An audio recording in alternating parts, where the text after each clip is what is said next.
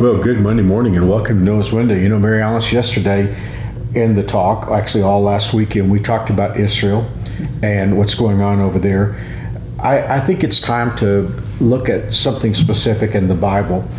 I'm hearing a lot of so-called Christians basically have the idea that God no longer deals with Israel, that that's simply an Old Testament thing, and now the modern iteration of Israel has nothing to do with the Bible. But that belief system will not stand the scrutiny of God's Word, because I want to read something. Of course, there are many places in the Bible where God says his covenant with Israel is forever. And God told him he gave them the land forever, which that's very important too. But I just want to deal with this question. Has God ended his relationship with Israel, or does it continue on? I'm in the book of Jeremiah, where you were reading to me the other day. The Bible says in Jeremiah 31:35, "It is the Lord who provides sun to light the day, and the moon and stars to light the night, and who stirs the sea into roaring waves. His name is the Lord of heaven's armies, and this is what he says." So in other words, this is an introduction to God, his greatness, the fact that he orchestrates what goes on in the universe, that he orchestrates what goes on in the seas, and then he has given the name the Lord of heaven's armies. Now, the way Lord is in all caps there, very clearly, this is a reference to Jehovah God. Here's what he says in verse 36. "I am as likely to reject my people Israel as I am to abolish the laws of nature. This is what the Lord says, just as the heavens cannot be measured and the foundations of the earth cannot be explored, so I will not consider casting them away for the evil they have done. I, the Lord, have spoken." So God is saying here, even though judgment was about to come on Israel from the Babylonians, God was saying, it's not going to end my covenant promises with Israel, which will last forever. And then I love what God says. He said he's as likely to end the laws of nature as he would be to turn from Israel. And clearly he's not going to undo the laws of nature. You know, I think what a lot of people miss here is it's not about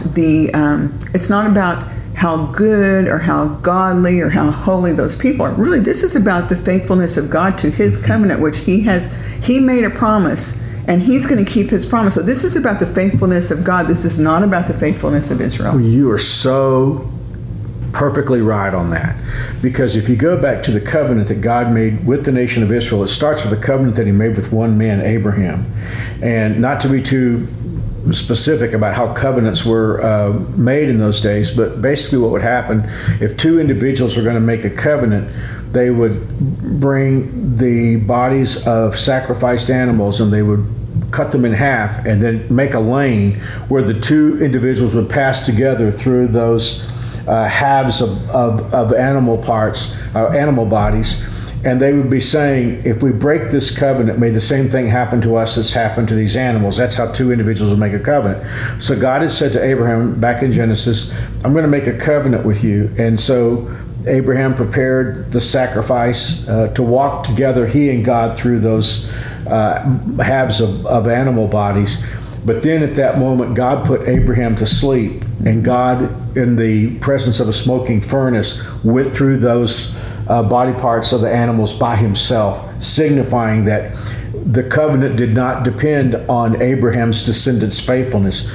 The covenant depended on God's faithfulness. Yes, so this is really about God installing his king, the Lord, Jesus, eventually on the throne. So despite their unfaithfulness, he's still going to be faithful to his promise.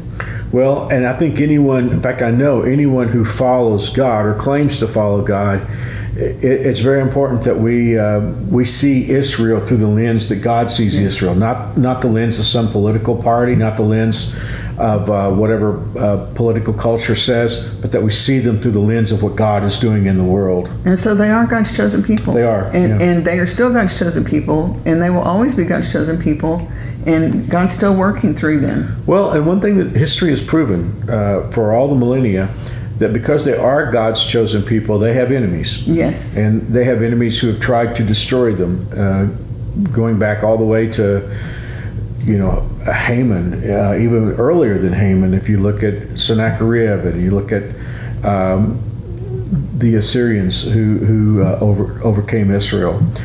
and all these despots through the ages, all the way up to Hitler, who've tried to destroy Israel.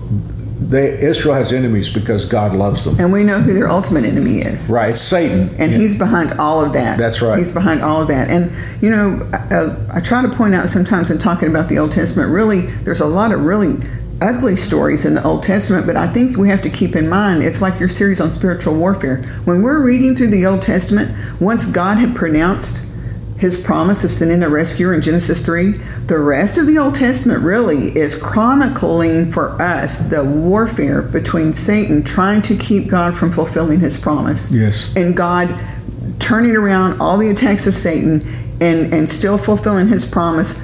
God's never caught by surprise. No. He's never going to be thwarted. He is going to fulfill all of his promises and prophecies. Well, I love that. I've had the privilege of standing in synagogues here in Wichita and reading some of the promises that God has made to Israel, and it was a very, very precious moment, and we look forward to that moment where the Bible speaks of in Zechariah 12, where Israel will recognize the Messiah, Jesus Christ. And I think for this day and time, one thing that we need to remember us today is the other thing that's still true is God has said, those that bless Israel, I will bless them, and those that curse Israel, I will curse them. And I want to be on the blessing team. Yeah. And God has given us opportunities to partner, to get to know, to have community with Jewish people and with even the country of Israel. And we treasure that. Very much so. It's a privilege. And we want to bless them, and we want to support them and be behind them. Right. Well, the good news is not only has God made promises to Israel, he's made promises to us. And just like the promises to Israel weren't contingent upon their faithfulness, but God's faithfulness, we know that the promises that God has made to us, even though we are sinners, God still keeps his word. Yes. Well, Mary Alice, would you pray for me? Yes. Nope. Listen. Mary Alice, would you pray for us? Yes, let's pray.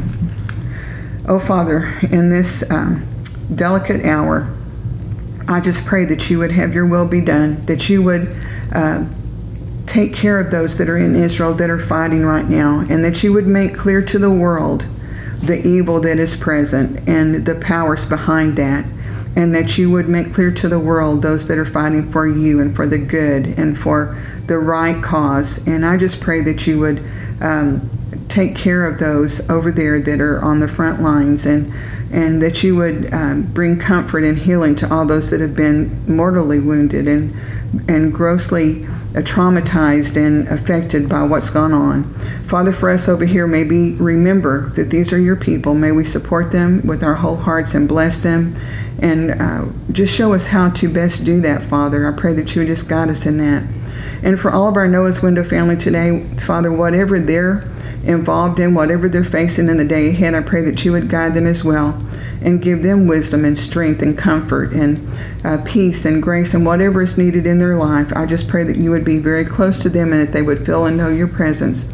We're going to be careful to give you the praise and glory for all that you have done and are going to do. And we ask all these things in Jesus' name. Amen. Amen. Thank you for praying for us, Mary Alice. And thank you for joining us on Noah's Window. We actually have another Noah's Window that we're going to be talking about Israel tomorrow. So we'll see you then. Look forward to seeing you then. God bless. See you soon.